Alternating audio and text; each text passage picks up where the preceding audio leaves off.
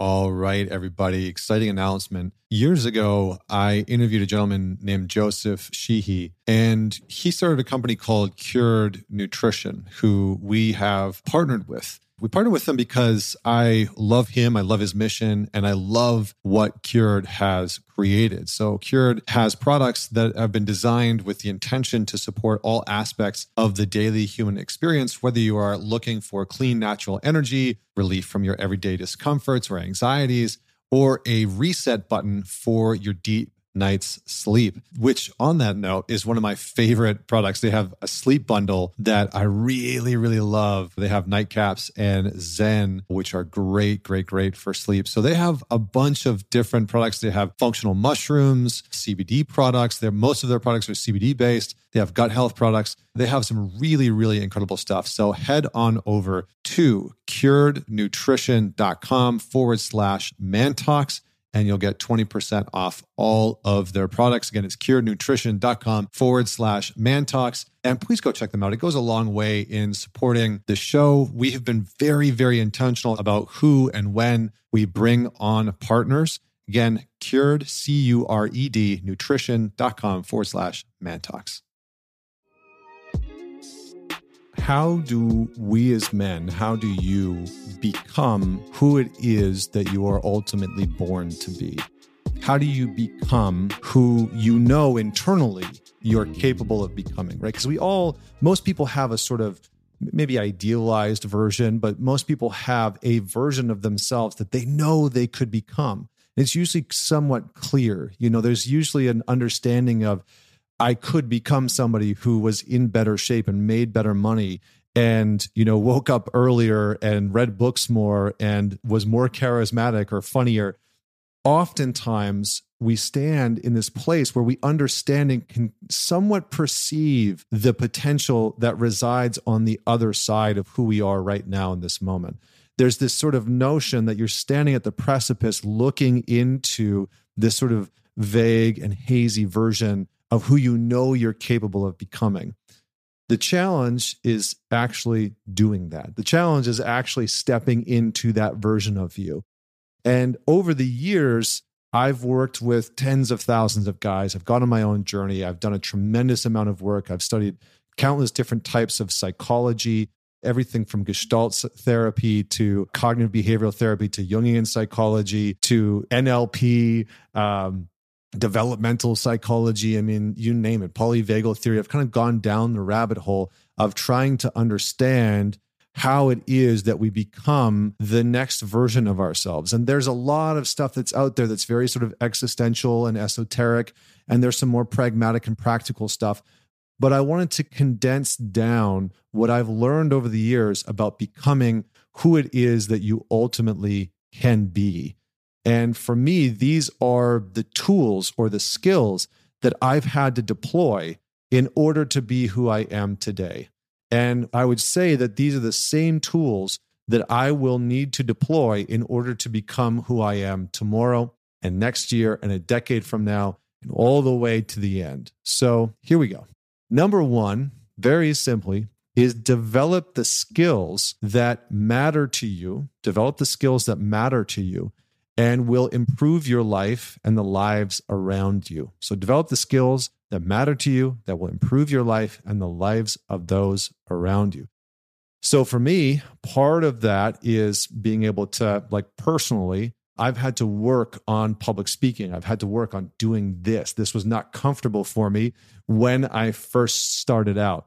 Public speaking was not something that was comfortable for me, but it was a skill that I had to learn and to develop and curate in order to better my life. It also mattered to me. There was things that I wanted to say and express in the world that for a very long time I didn't know how. I was that kid in elementary school that struggled to read out loud in front of the class. I was embarrassed. I, had ADHD, all the reasons, all the excuses why I couldn't do it, why it would be challenging for me.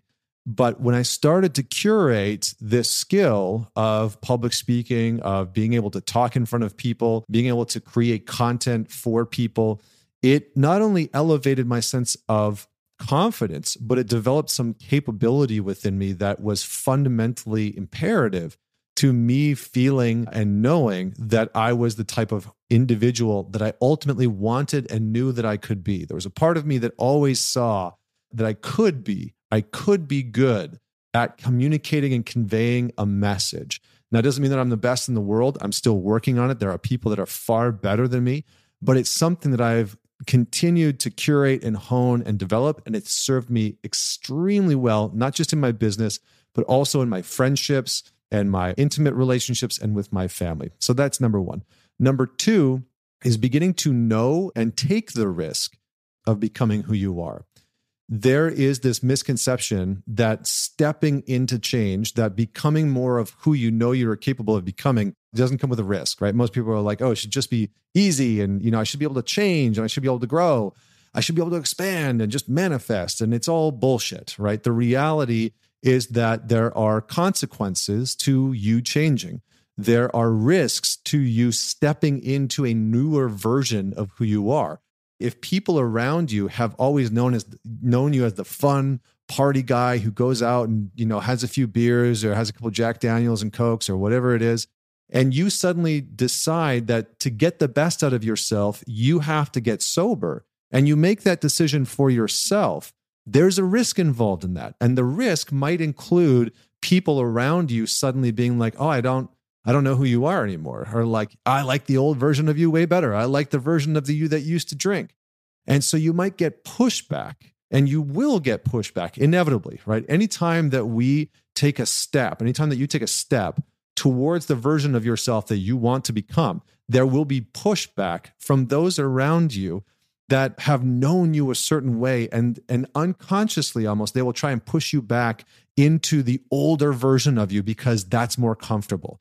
Because it is easier for them to know the old version of you than it is for them to get to know the new one. Because it also might mean that they have to change. It also might mean that they have to pause and think, do I want to drink that much on Friday nights? John or Mike has decided to get sober. Maybe that means that I should question whether or not I want to drink as well. So know that there are going to be risks involved in whatever you want to do, whether it's waking up and going to the gym earlier, whether it's, getting into the best shape of your life, whether it's starting to eat healthier, make more money, whatever it is that you are wanting to focus in on, know that there are going to be risks and pay attention to them. Actually, let yourself write down some of the risks. Like, what is the potential risk of me leaving this relationship, starting my own business, getting sober, right? Whatever it is that you are looking to move towards in your development, write down what are some of the risks, and am I willing to take them? Am I willing to lean into those risks? Number 3, connect to your direct felt experience. Stay present to, connect to, develop awareness of, however you want to say it, your direct felt experience. What does that mean? It means get the fuck out of your head and get into your body. Very simply, very directly. It means get out of your damn head. This doesn't mean that your head isn't a helpful thing, right? Your rational mind can be a very, very useful tool if you learn to develop it properly. But what it means is that your rational mind can't make the best decisions if it only has some of the data and the information. And your nervous system and your body specifically is one of the most potent tools that you have for understanding what it is that you want or don't want, like, dislike, will tolerate and won't tolerate, what you want to move towards, aka your body is one of the most important elements in understanding what is true for you internally and not. So another great example of this is, we've all heard the saying, communication is 80% nonverbal, right? We hear that all the time when most people nod their heads and they're like, oh yeah, communication is nonverbal. Well, what the hell does that actually mean?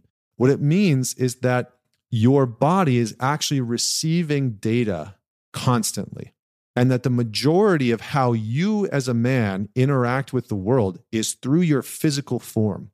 It's through your physical body. It's that your body is receiving data and information with your wife when you're interacting with her, or your girlfriend, or your colleagues at work, or your kids.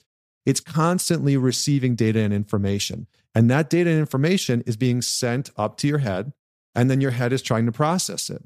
So if you are disconnected from the experience that you're having in your body from the anger or excitement or joy or peace or love or frustration or anger or whatever it is, grief, sadness, etc., then you are limited in the amount of data that you are taking in and working with in making your decisions.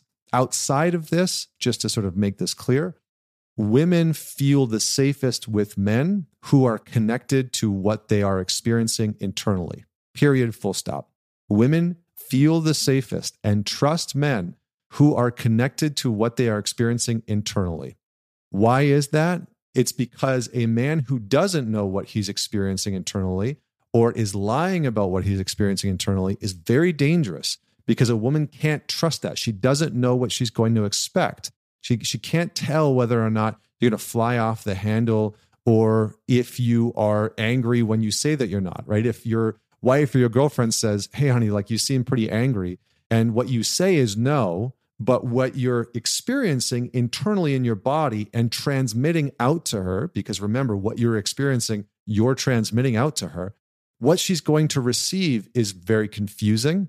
And it's going to feel unsafe, because she's going to feel from you, I'm really angry.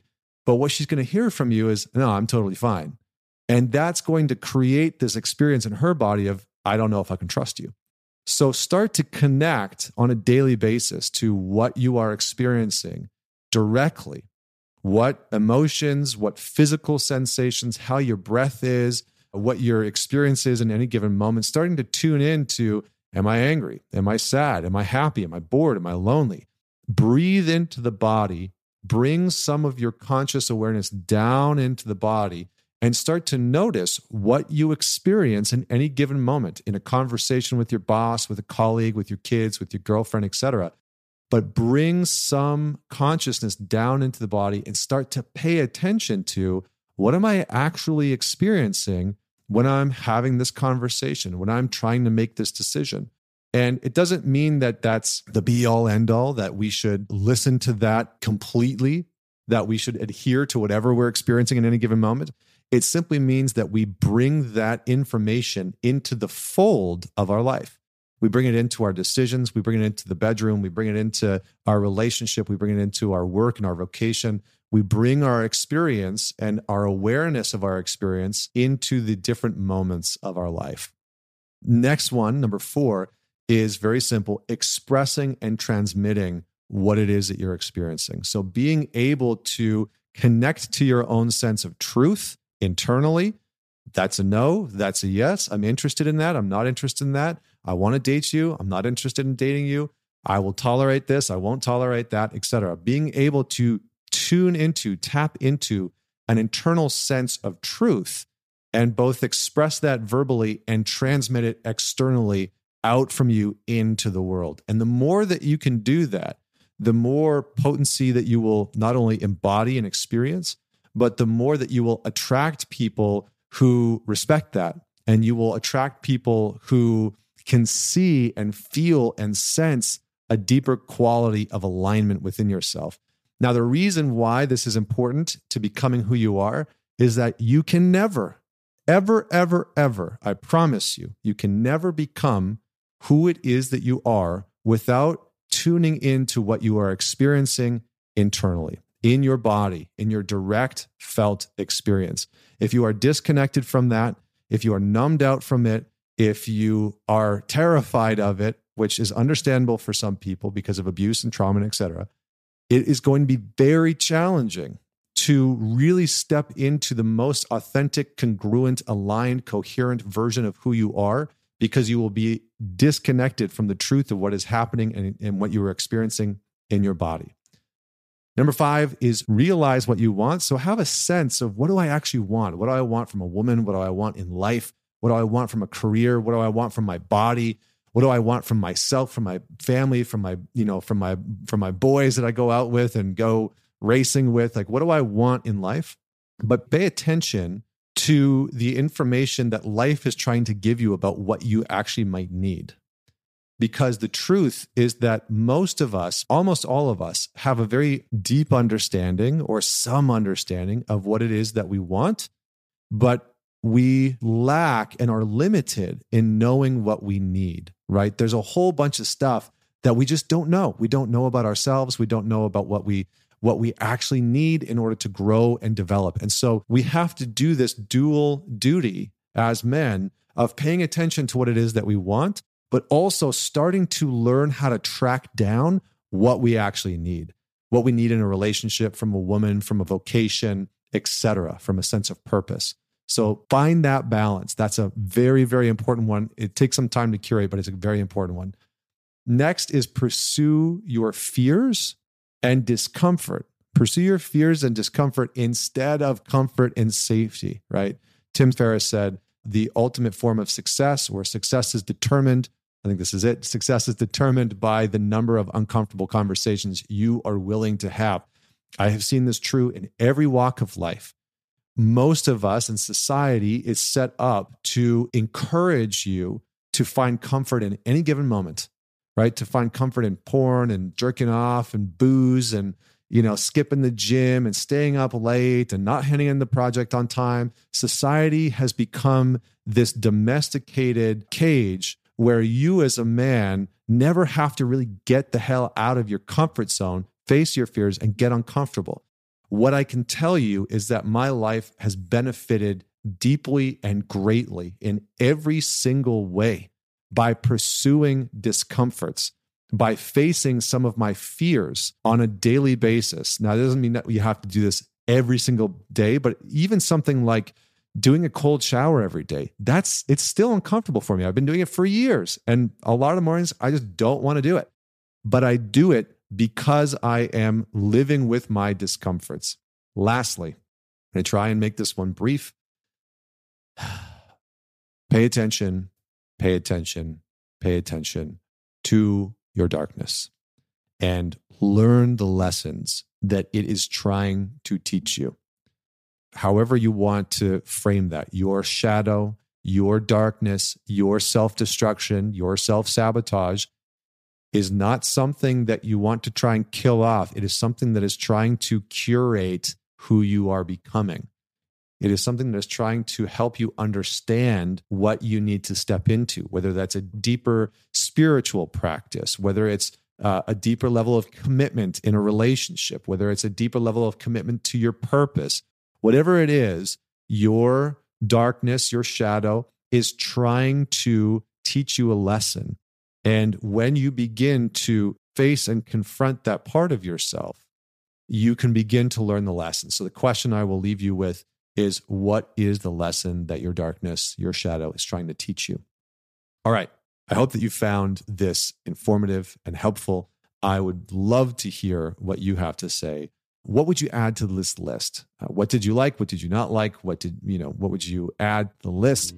Don't forget to man it forward and subscribe on whatever channel you are listening on, whether it's YouTube, Spotify, or Apple Podcasts. Thank you very much. Talk to you next week.